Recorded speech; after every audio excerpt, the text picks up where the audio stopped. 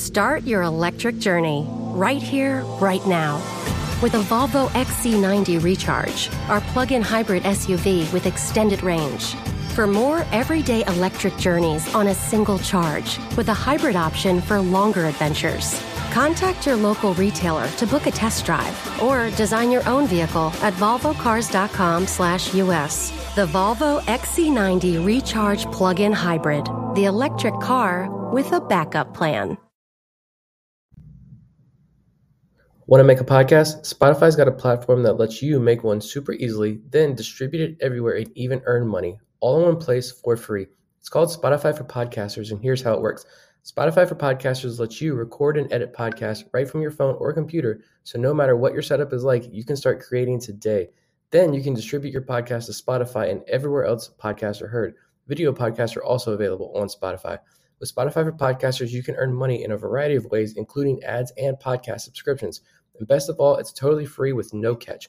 Ever since we discovered Spotify for Podcasters, we feel like having options like video podcasts and Q&A lets us be more creative on another level. I highly recommend you give it a try. Download the Spotify for Podcasters app or go to www.spotify.com/podcasters to get started. Welcome into The Verge, a show which covers the Baltimore Orioles minor leagues. The Verge is part of BSL Radio. Baltimore Sports and Life is dedicated to analysis and discussion on the Orioles, Baltimore Ravens, and the University of Maryland. The site has a team of writers providing coverage of those teams and houses live streaming content weekly. Join the conversations at the message board, like BSL on Facebook, and follow BSL on Twitter. Welcome to On the Verge. This is Zach Spedden, joined as always by my co-hosts, Bob Phelan and Nick Stevens. We have not been on the air in about a month, but we're back to you now because there is a lot of news in the Orioles minor league system to cover. From the players to be named later that were picked up in the Tommy Malone trade, which was completed back in August, but the players were just finalized last week. Baseball America has put out its top 10 prospect list. And we're also going to take the opportunity at the end of our show to discuss our next show, which is going to preview the 40-man roster decisions the Orioles are going to have to make to protect players from the upcoming Rule 5 draft. That detail will be later on, but first, a rundown of some other stories that have happened since we were last on the air. Starting with some bad news, Carter Balmer, the 5th-round pick in the 2020 draft, underwent Tommy John surgery at the end of October after pitching at the Orioles Instructional League in Sarasota. He was our 27th ranked prospect back in July.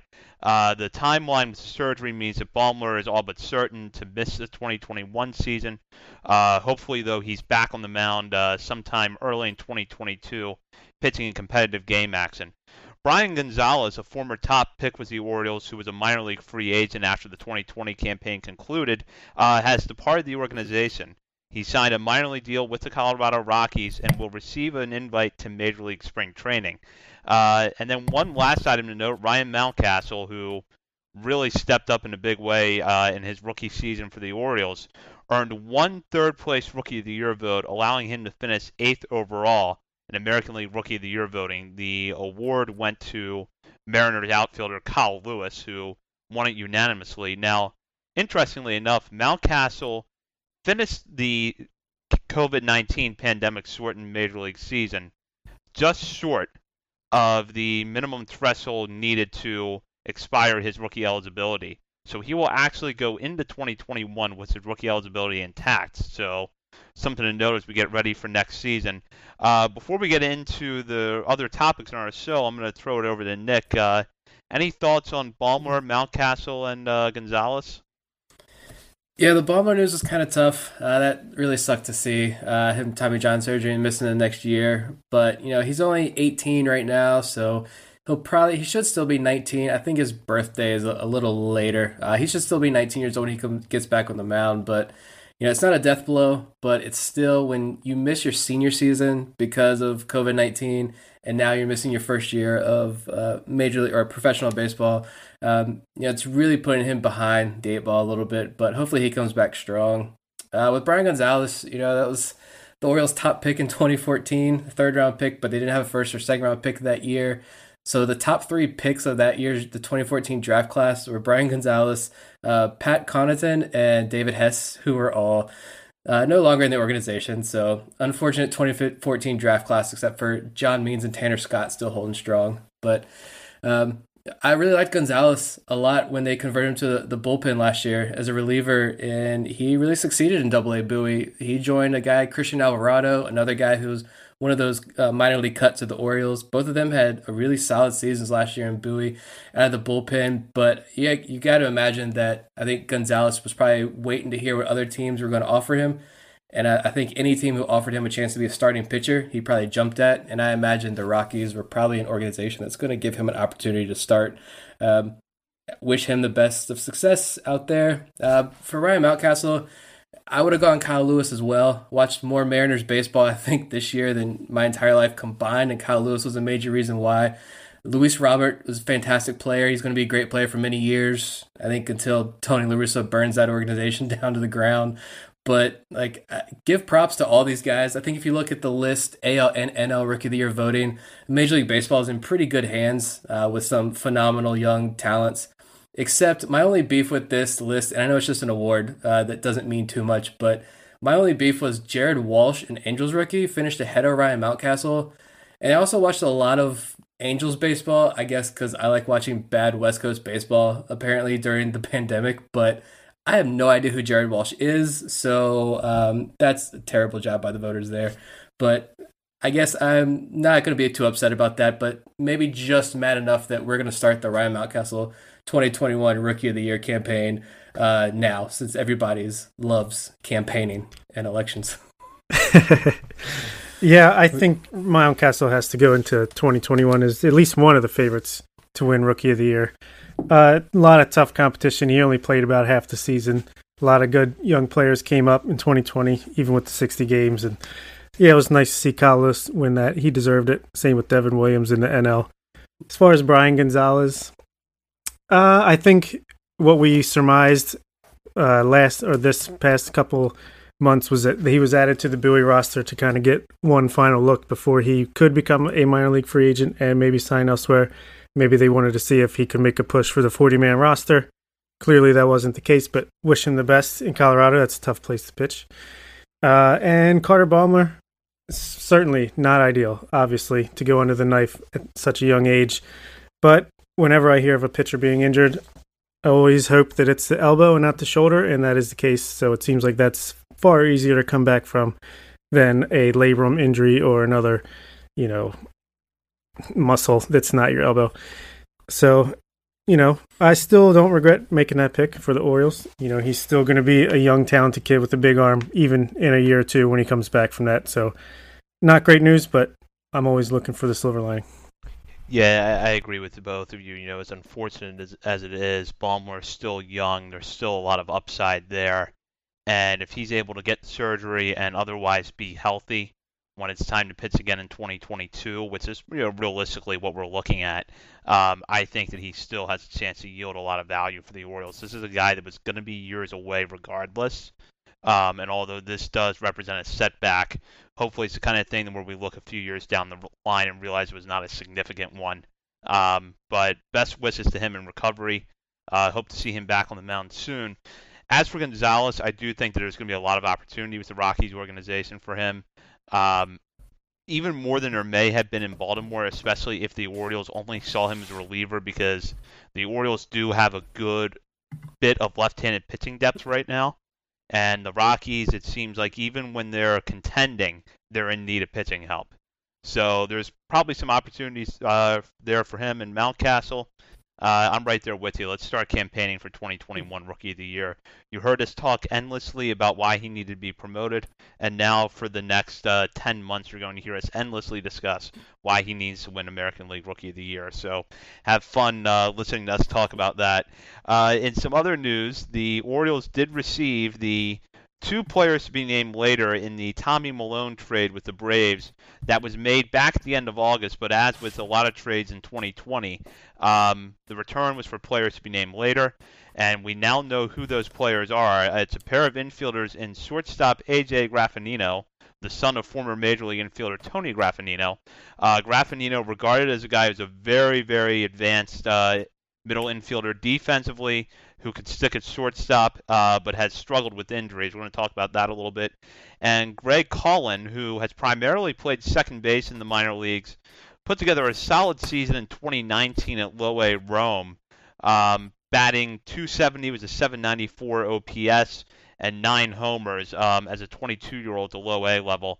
So I'll start with you, Bob, and mind you, before we get into this, that Malone went to the Braves and made 3 starts, struggling mightily before he went on the injured list, with left elbow inflammation. He's now a free agent.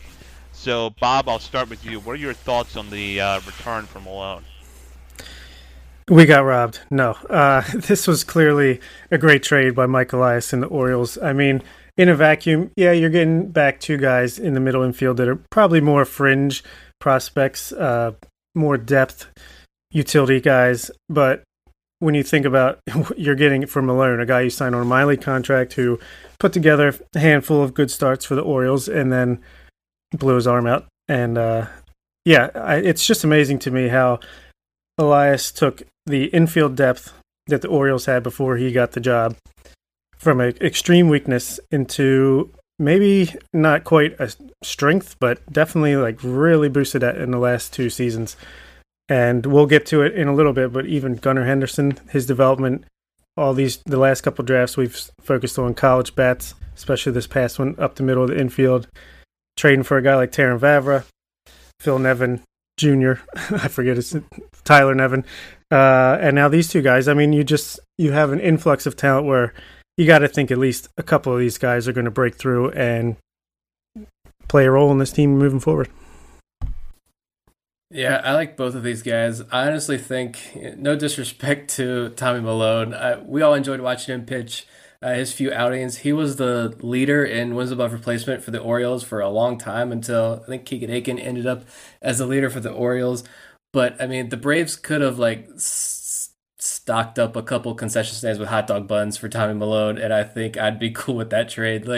This is great. Graffinino is another top 30 prospect that the Orioles got.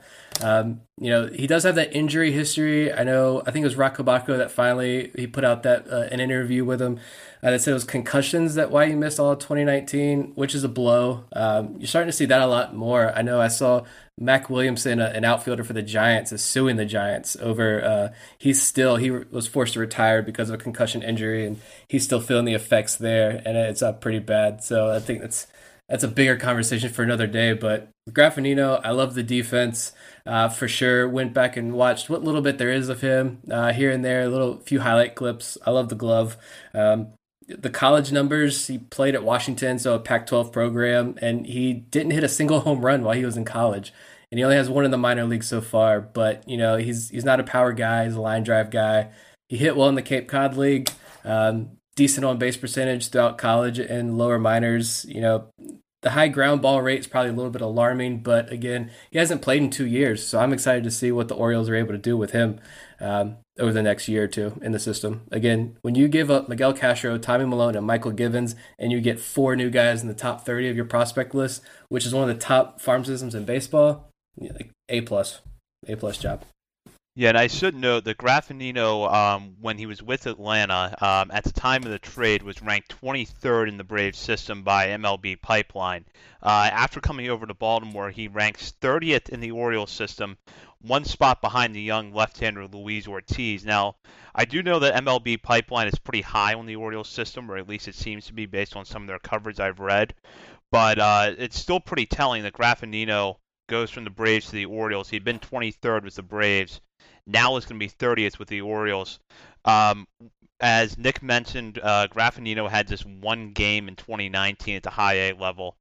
So what do you guys expect for him? Do you think this is someone that, provided he's healthy next year, you give a look at Bowie knowing that the glove is probably good enough for shortstop? Or I should go back and correct myself there. The Double-A level next year, because there are still a lot of open questions there.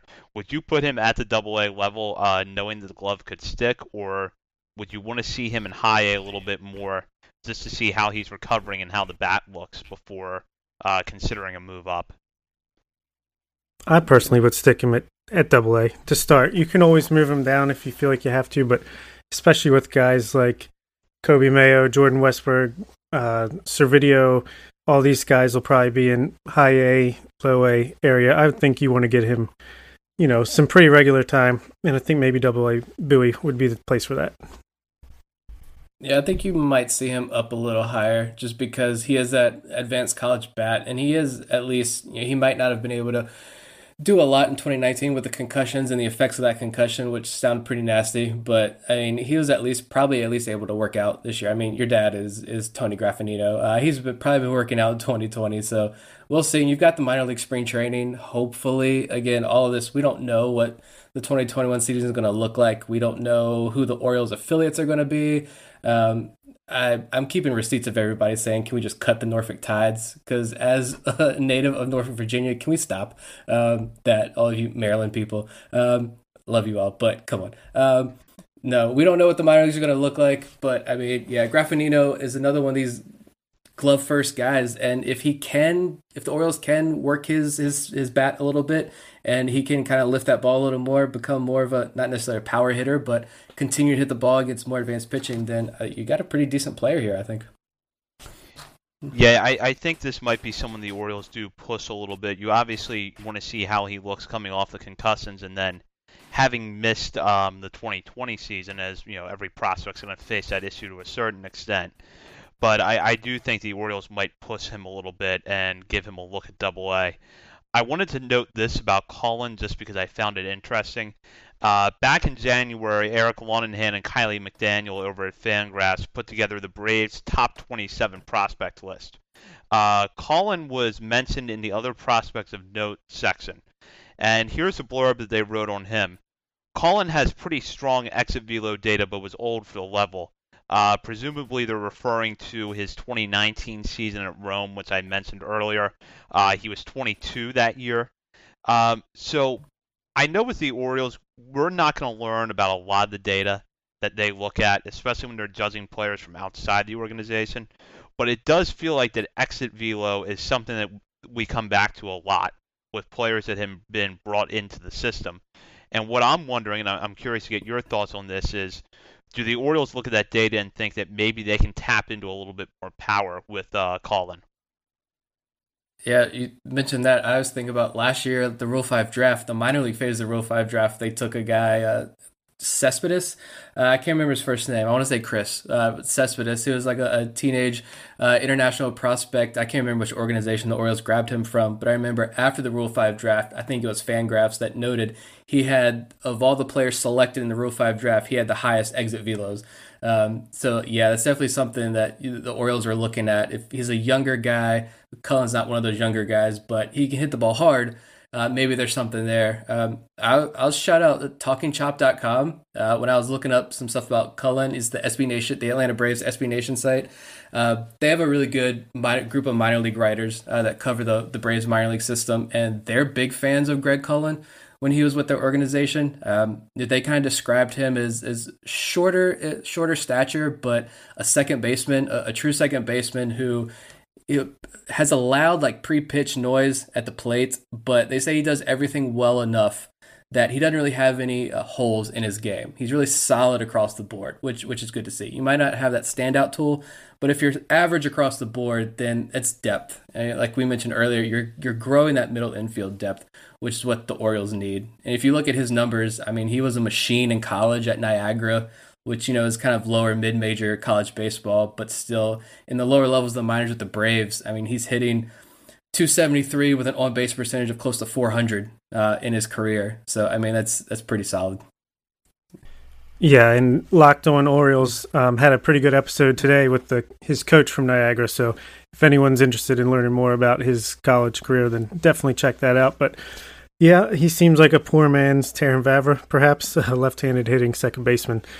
But I do love that the Orioles are targeting exit velocity. Nothing wrong with people that can hit the ball hard. And I think I saw tweeted out that Heston Kjerstad had like the fourth best exit velocity in college last year. So that's another example. I know Jordan Westberg had gotten some shouts about his exit velocity at the time he was drafted. So something SIG's model is pointing out is SEC college hitters that have high exit velocities, and I guess Cullen fits that mold.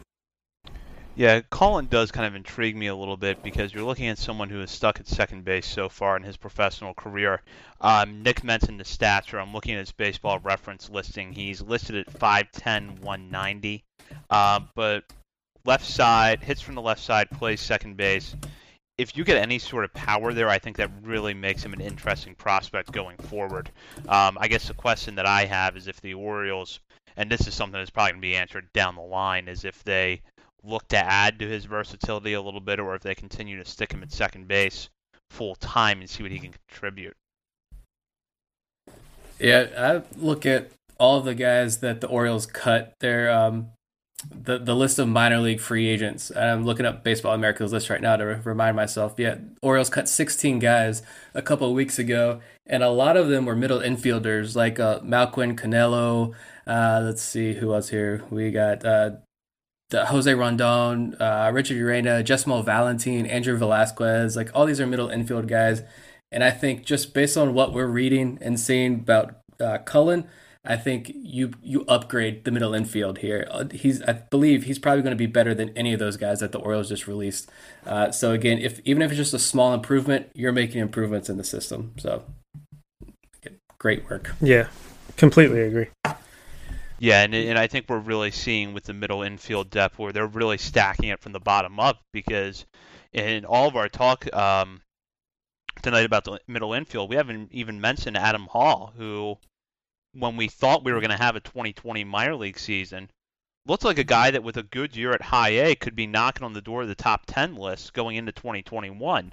As it is now, I think he's going to fall short of that, but you have him in there. You have Terrin Vavra in that mix, Jordan Westburg, Anthony Servideo, Rylan Bannon, who I wrote about over at BaltimoreSportsAndLife.com earlier this week. And if he's not taking the Rule 5 draft, you still have Mason McCoy around. So this is they're really stacking the middle infield depth, and I'm curious to see how that's going to play out. And I think that given that they've had a little bit of a revolving door at the major league level over the last few years, other than with Alberto at second, I feel like those days might be over soon, because I think that they're stockpiling enough talent that you know that not all of these players are going to work out. But if just one or two of them materialize into solid major leaguers and can hold down the position every day, that's a win. Absolutely. And you can't forget that game changer Richie Martin coming off the disabled list or injured list coming into next year. Yeah, that's true. Although I will say, we joke around about Richie Martin, but I would have rather watched him play shortstop than Pat Valaika this year. So absolutely. I kept that in mind a lot when Richie Martin was out. Yeah, we can't have Iglesias at shortstop, so we had Pat Valaika. Love the bat, but the glove, that probably hurt the Orioles in a lot of cases. Yeah, he's known as Pat the Bat, not Pat the Glove. Yes. Yeah, I'm anxious to see now. We always make jokes also about, the Orioles not going after pitching at the top of the draft. I'm wondering what are Orioles fans' thoughts going to be when we draft Matt McClay, the shortstop out of UCLA, who's one of the top-ranked infielders. We got another shortstop to the system. But I did tweet this out a while ago. I think after it was announced that the Orioles have the fifth pick in next year's draft. They've had the fifth pick in two other drafts, and it was a Matt Hobgood and a Matt Wieters. So we got to keep the tradition going with another Matt. Yeah, keep the streak going. Cal would be proud. Yes. So we had the first major top 10 prospects list of the offseason drop just this week, right? Baseball America put out their list. This may come as a surprise to most of you, but Adley Rutschman ranks number 1. Grayson Rodriguez 2, DL Hall 3. The list was written up by John Mioli, whose work you've also seen a lot over at the Baltimore Sun. John did a good job on that.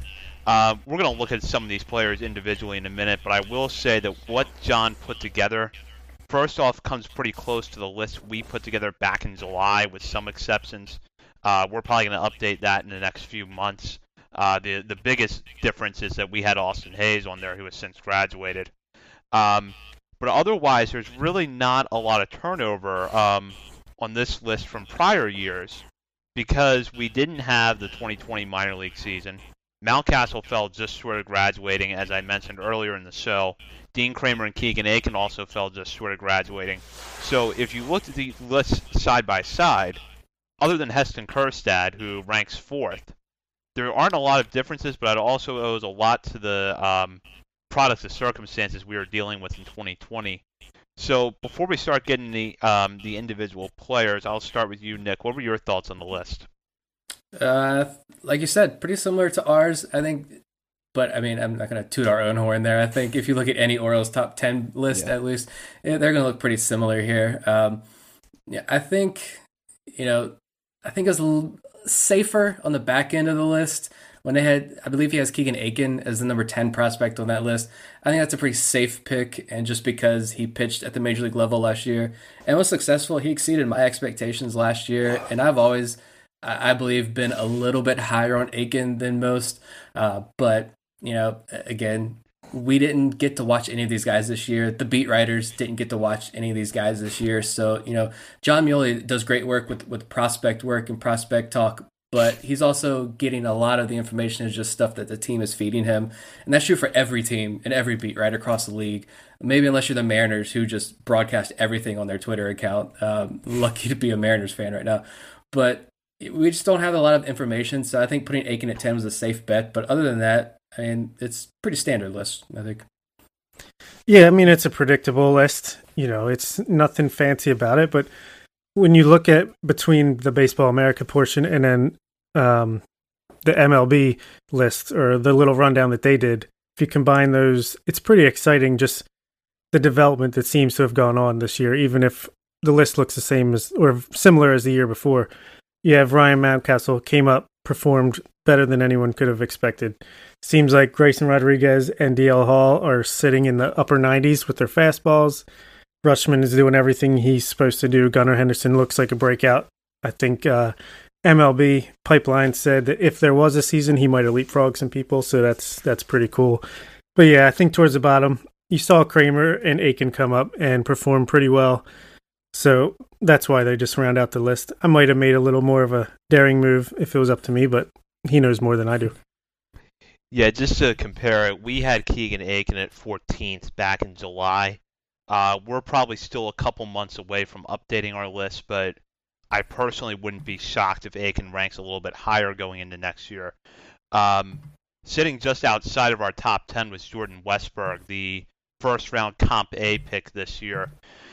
Would you guys stick with that? Would you go Westburg over Aiken in a list if you had to put one together right now? I would, personally. And even after hearing what little reports we did get out of Bowie's camp, it seems like or the fall instructional, seemed like he might have had one of the most impressive camps of anybody. So, yeah, I think you got to stick with the athlete with the exit velocity that can play shortstop, but at least second or third base long term. Yeah, and I think our list that Dr. Stephen Loftus, friend of the pod, helped us with. I think we ranked our list a lot more on like ceiling.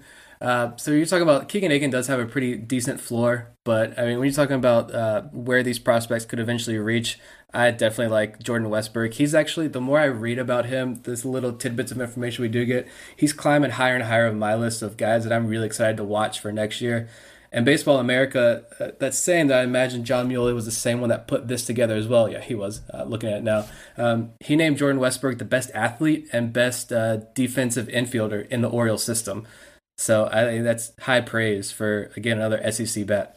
So. Yeah, and really high praise, I think, when you consider there are some guys in the system, Mason McCoy being one of them, who rate really high defensively. So that's certainly encouraging. Wanted to talk about Gunnar Henderson for a minute. He ranks 6th on this list. With just a few more at-bats for Ryan Mountcastle at the Major League level, he would have moved up a spot and ranked 5th, which is impressive for a guy with so little professional experience so far. Most of the reports that we were hearing out of Bowie, and then again down in Sarasota about Henderson, were overwhelmingly positive. And I feel like one of the benefits that he had, one small silver lining that came from the minor league season getting canceled, was that he had the opportunity to play with a lot of position players that would have been above him in the minor leagues had the traditional season unfolded.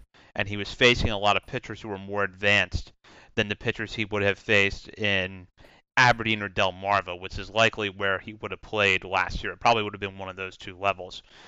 Do you guys have big expectations for him in 2021 just because of the amount of development time he was able to get in 2020? Yeah, he's that list I was talking about of guys I'm excited to watch. Henderson's number one on that list because he was at the Gulf Coast League in 2019. So we haven't had the opportunity to watch him at all since the Orioles drafted him out of high school.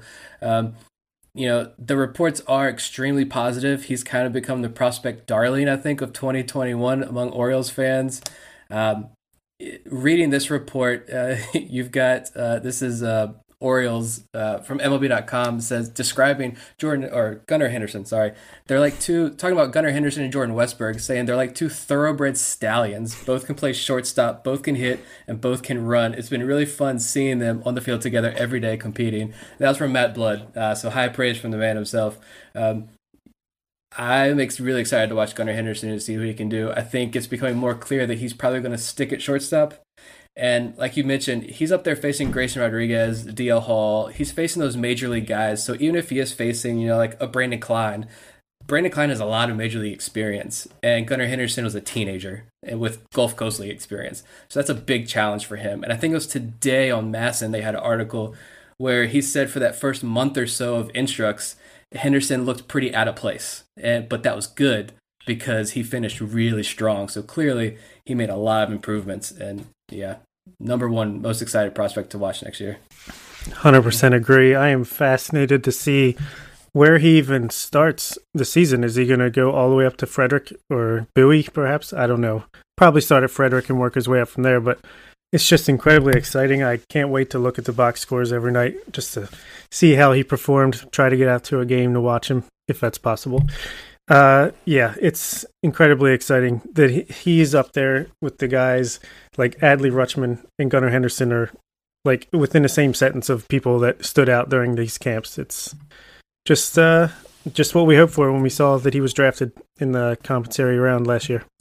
Yeah, I'm gonna preface this by saying that I do want to see where Henderson ends up in 2021, where he starts off, but I wouldn't be shocked if by this time next year we're talking about Henderson as a guy who's probably on the back end of some top 100 overall lists, just because of the ceiling there seems so high.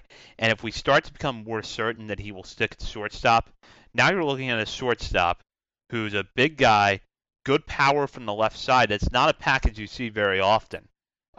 So I really believe that Henderson, if things go well in 2021, not only are we looking at Henderson as probably, a top 3, top 4 overall in the Orioles system, but probably one of the top 100 prospects overall in baseball.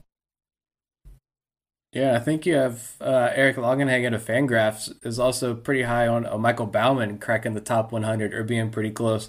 This Orioles system as a whole, I mean, it's getting bigger and better every few weeks, it seems like. There's still another player to be named later floating around out there. So maybe another top 30 prospect joins the fray. But yeah, I mean, there's a lot of talk about one of my bigger pet peeves now is becoming this narrative of the Orioles' lack of middle infielders. And it might be true at the upper levels of the minors, but that's becoming a real strength of this team. And like you mentioned, we haven't even talked about Adam Hall. And this is a guy who's probably a second baseman as he moves up the ranks. Very athletic, super speedy on the base paths, pretty good defense at second base. We're not even talking about him anymore. And this is a guy who's probably top 30 on a number of teams' lists. So I think that tells you about the state of the franchise right now. Yeah, and Nick, to your point, I don't even know, I agree with you. I'm tired of that narrative too, and I don't even know that it holds true that it's not strong at the top levels of the system anymore.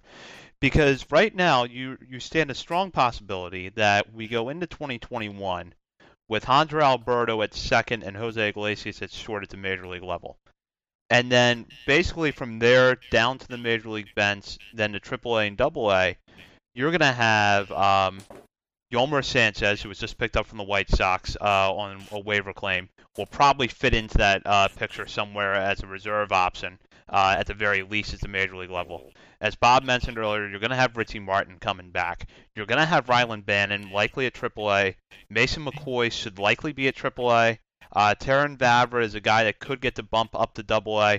So really, and then Caden Grenier, I know there's a guy that a lot of Orioles fans have prospect fatigue on, but he's still in the system, and you still get strong reports on his glove. He'll probably be in the higher minor leagues next year. So I don't even know that the notion that the middle infield depth is bad at the top of the system holds true anymore. Yeah, there might not be like that big standout prospect that is at second short or third in upper minors, but the depth is there, and the possibility is there for a year or two that we do have that guy. Yeah, so I definitely think the middle infield improving in the Orioles system. We've talked about that a lot on this episode, but Gunnar Henderson is a big part of that, and I think we're all excited to see him in 2021. I did want to touch on Mike Baumann for a minute. He ranked 8th overall on Baseball America's list.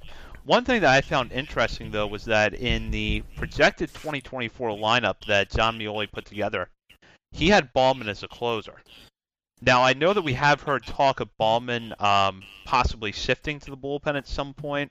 My expectation is that he's going to be given a lot of opportunities as a starter at the major league level before the Orioles make that move, if they ever do.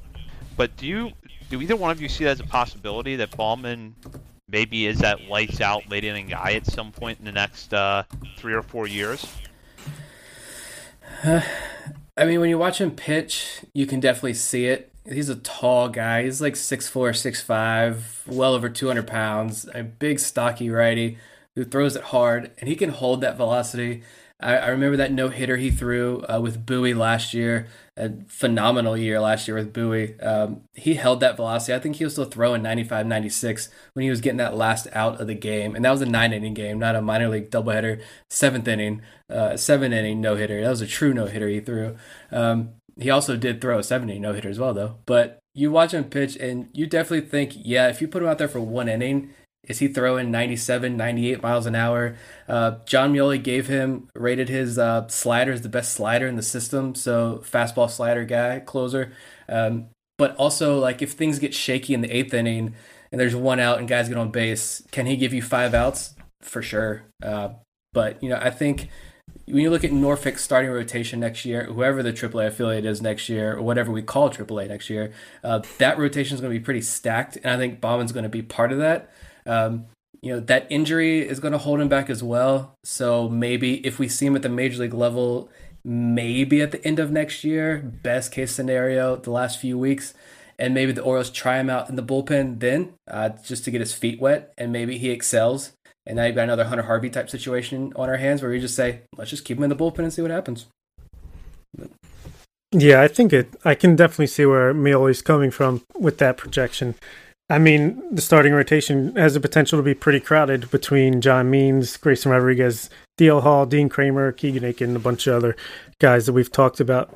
But I think, like you said, you got to give him every chance to make it as a starter before you shift him into the bullpen. But it is nice to have that in your back pocket. I still have faith that he'll be a starter. I think he's going to be a starter. I'm pretty high on Baumann, as long as he can recover pretty quickly from this injury he had. So one guy who I know we're going to be talking about a lot in our next show when we talk about players that are going to be protected from the Rule 5 drafts, because this guy is a lock to get protection this offseason. That's Yusniel Diaz, who ranked between Henderson and Baumann on the list, coming in 7th overall. Sometimes I do sense there's a little bit of prospect fatigue with Diaz because he had so much hype coming over in the Manny Machado trade. He lost a lot of time due to injury in 2019. I know some people look at the stat line in Bowie and aren't really impressed by it with what he did in the shortened time, but I would always point to the fact that the Eastern League was really tough on hitters in 2019, and that Diaz, when healthy, was pretty productive. Right now, he's probably ticketed for AAA. If he does get off to a good start there, how quickly do you think we could see Diaz next year? So I'll start with you, Bob, and keep in mind the Orioles' outfield depth heading into next year does look strong at the major league level. Yeah, that's the thing. I mean, you got Anthony Santander coming back. Trey Mancini, hopefully is available right away. Mountcastle, Hayes, even Mullins out there. And DJ Stewart, gosh, it is a pretty deep outfield. But I do think he can force his way. He's an exciting player. When he's hot, he's incredibly hot. And I think if he gets off to a good start, we could see him in May. If there's an injury of any sort, I think he's the guy that's going to come up. If there's someone I'm if Austin Hayes struggles again like he did at the beginning of this year, maybe you see them. No, I guess Diaz can play a center field in a pinch, but I do think we'll see him in the first half of next year as long as he hits as well as we think he should be able to. Yeah, this is just a situation, though, where you have all that outfield depth and you have guys like Austin Hayes. He has to stay healthy and he has to start producing next year or his job is gone. DJ Stewart is going to get another opportunity, but he's got like 2 weeks. And if it's not working, I mean, you've got to dump him at that point. You've got Kjerstad waiting in the wings. He's probably not going to spend a lot of time in the minor leagues. You do have pretty good depth in the minor leagues with the outfield situation, but with Diaz, I don't know how soon we see him. He got great work down at the alternate site, so he wasn't just sitting on the sidelines all year. But again, like you mentioned, that outfield depth is so strong. But when he's hot, he is super hot. And I pulled up his last healthy month last year, 2019, was in July, was his first, really only full month of baseball he got. And in July, 28 games, he hit .299 with a .353 on base percentage, 12 doubles, 3 home runs. I mean, those are Yusniel Diaz numbers you can kind of expect when he's healthy. And that was in a pretty, offense is hard to come by in the Eastern League. It always is. So I think we maybe see him pretty early next year as well, but it's just a matter of where do all the pieces fit. But it's a good problem to have. Yeah, it's a great problem to have. I think that if you look at the Orioles right now, you're going to have to find at-bats for a lot of players in the outfield. Mullins showed a lot with the defense, and if he brings that into next year, I think that it does buy him some time if he's not necessarily hitting right away. Hayes, he's got to stay healthy. That's number one. Then number two, he has to produce. Based on what we saw at the end of the 2020 season after he came off the injured list, I hold a little bit more hope for him going into next year.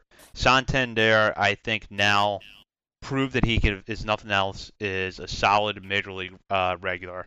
So the Orioles do have good depth there, but I think that Diaz, if he's healthy, and if the Orioles either need to go to someone to fill in for an injury, or if someone like Stewart or Hayes struggles, or if Mullins struggles, he's going to step up and probably be there maybe, I'd say the earliest June 1st, but then no later than August 1st. I think it's going to be somewhere in that stretch.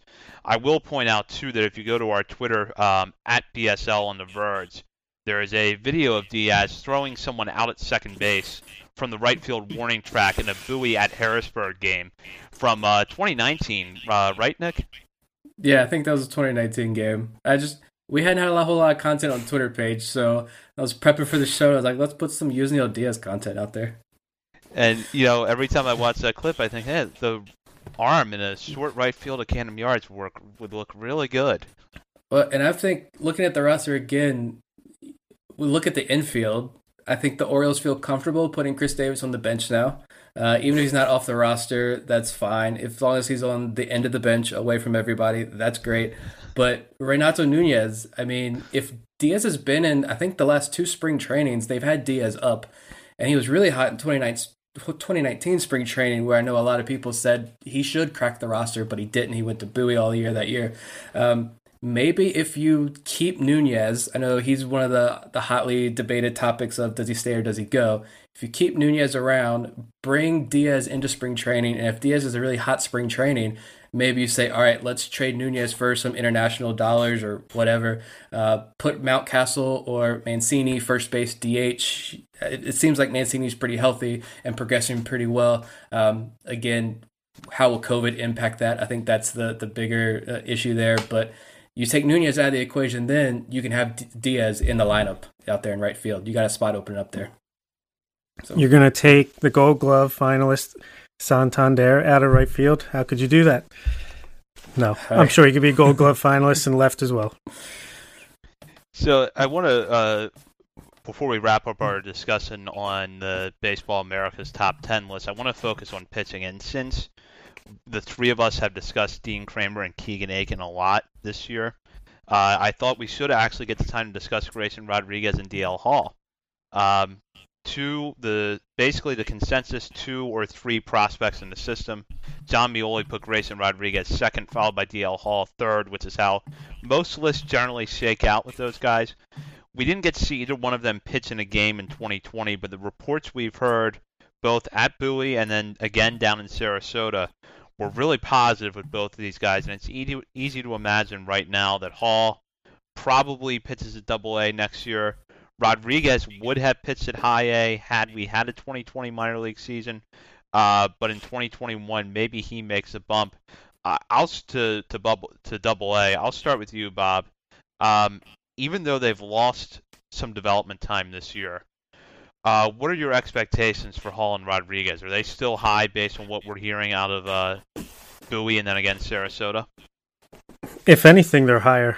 I mean, it sounds like they are sitting at easy upper 90s from what I'm reading on these reports. And the fact that they got to throw the ball to Adley Rutschman for an entire summer is pretty good. I think they'll both start at Double-A next year, even though that would mean Grayson was skipping level. But this year is so weird, it's hard to really tell with that. But I think they're going to start at Double-A, and most likely you won't see them until 2022. But gosh, if they come out and just are lights out, who knows? They move up to Triple-A and then maybe get a cup of tea at the end of the year. But I'm super excited by what I'm hearing about them. And at this point, I think I might be getting my hopes up too high, but I think they're like our right-handed and left-handed aces at the top of the rotation.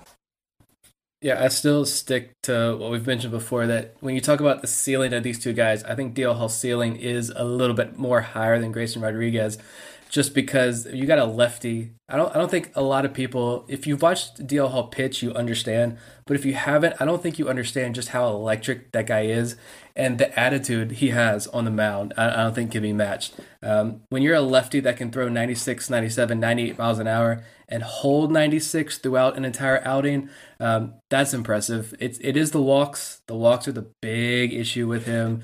If he can cut those walks down, the Orioles have a phenomenal prospect. He's already a phenomenal prospect, but I'm actually looking at Grayson Rodriguez. I was thinking about this for a piece that I've been working on for like a month now for BaltimoreSportsLife.com. Just haven't finished it. But I'm looking at Grayson Rodriguez as actually, this is the easy pick, as a prospect that we really need to watch pretty closely in 2021. I usually stay away from these top prospects when thinking about this because that's easy. Of course, he's a top Orioles prospect. You need to watch him. But in the sense that Orioles fans have been so pessimistic, rightfully so, when we think about pitching prospects, with Grayson Rodriguez, a lot is hinging on him and his future.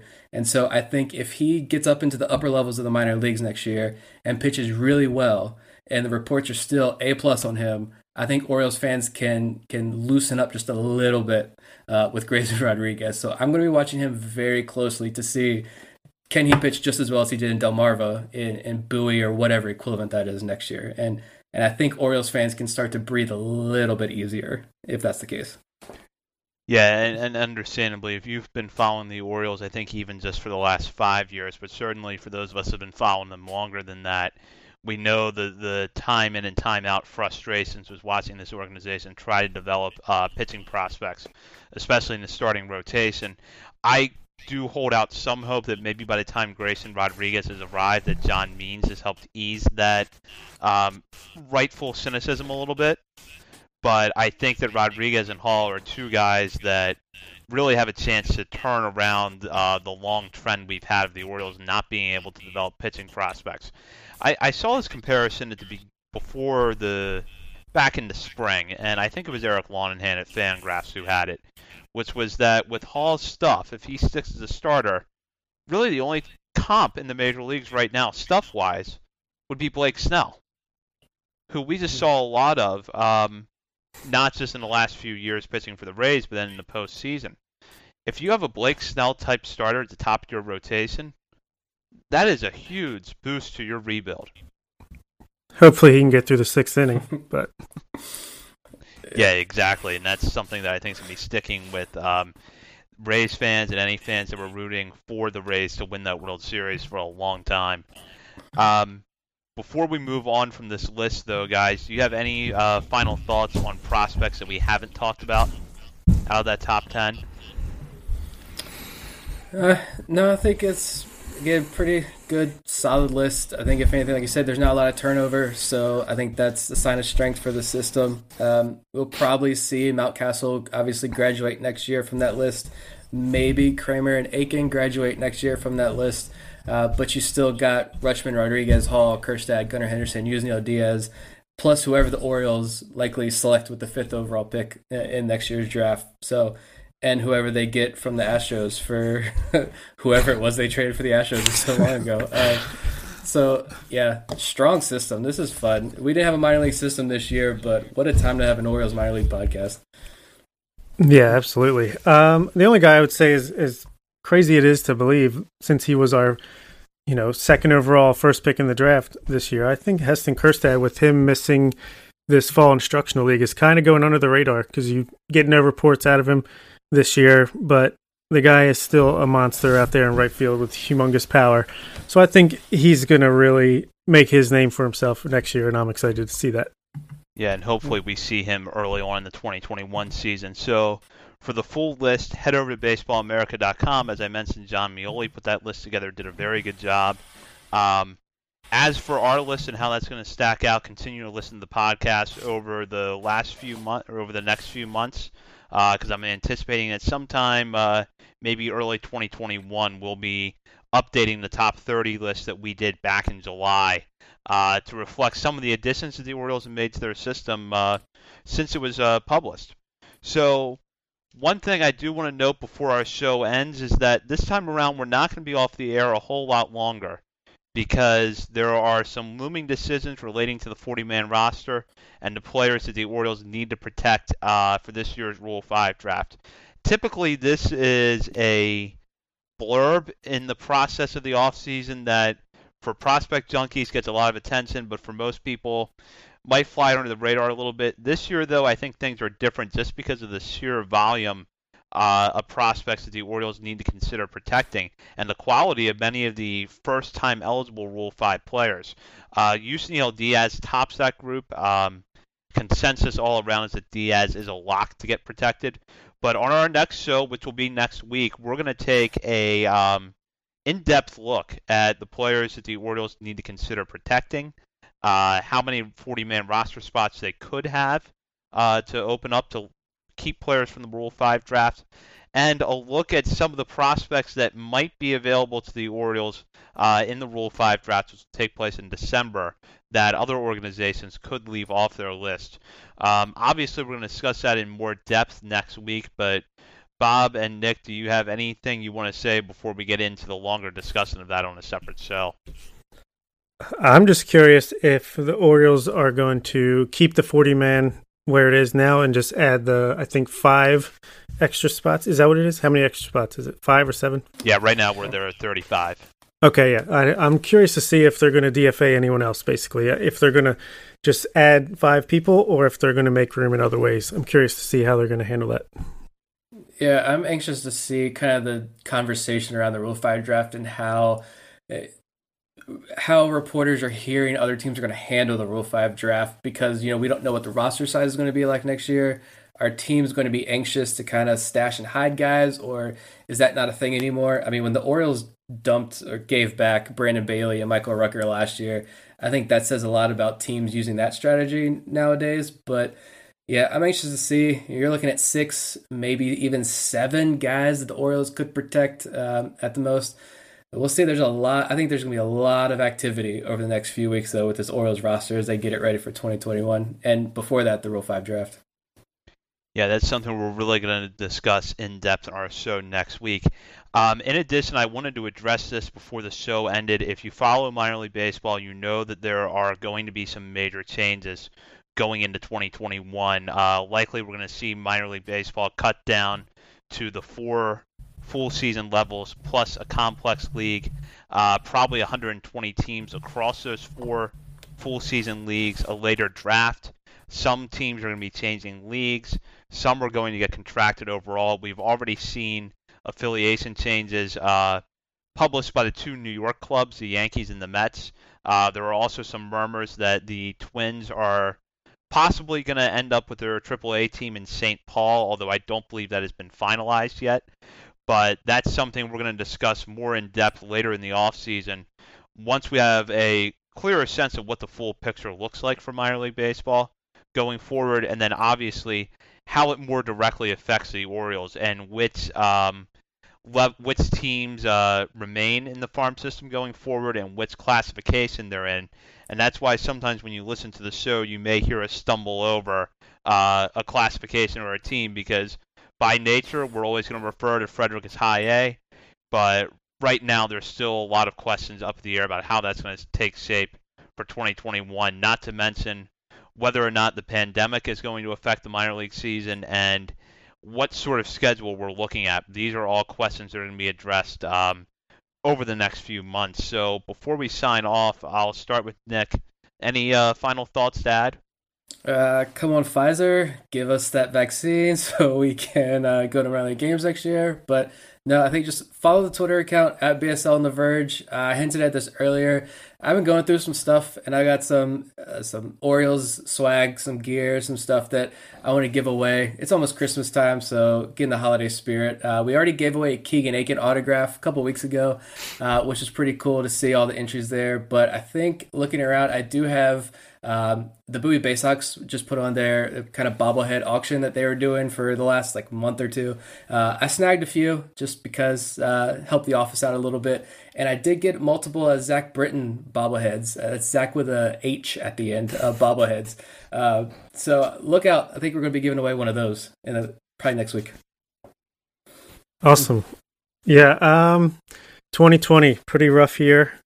I know it's probably not going to get much better with the winter coming and flu season, and the COVID is really ramping up right now. But I think between this Pfizer vaccine news and the election results, there's finally a light at the end of the tunnel. So everyone, just hang in there. Things will get better.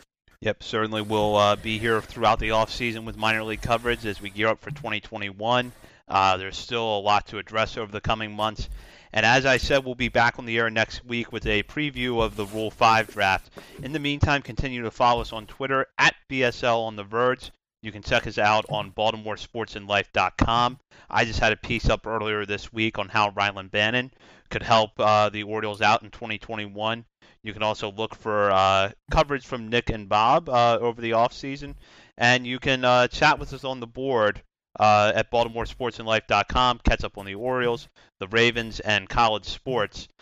So continue to check in with us, and thank you for listening to this episode of On the Verge. For Nick Stevens and Bob Phelan, this has been Zach Spedden. Thanks for listening. Get ahead of postage rate increases this year with Stamps.com. It's like your own personal post office. Sign up with promo code PROGRAM for a 4-week trial plus free postage and a free digital scale. No long-term commitments or contracts. That's Stamps.com, code PROGRAM.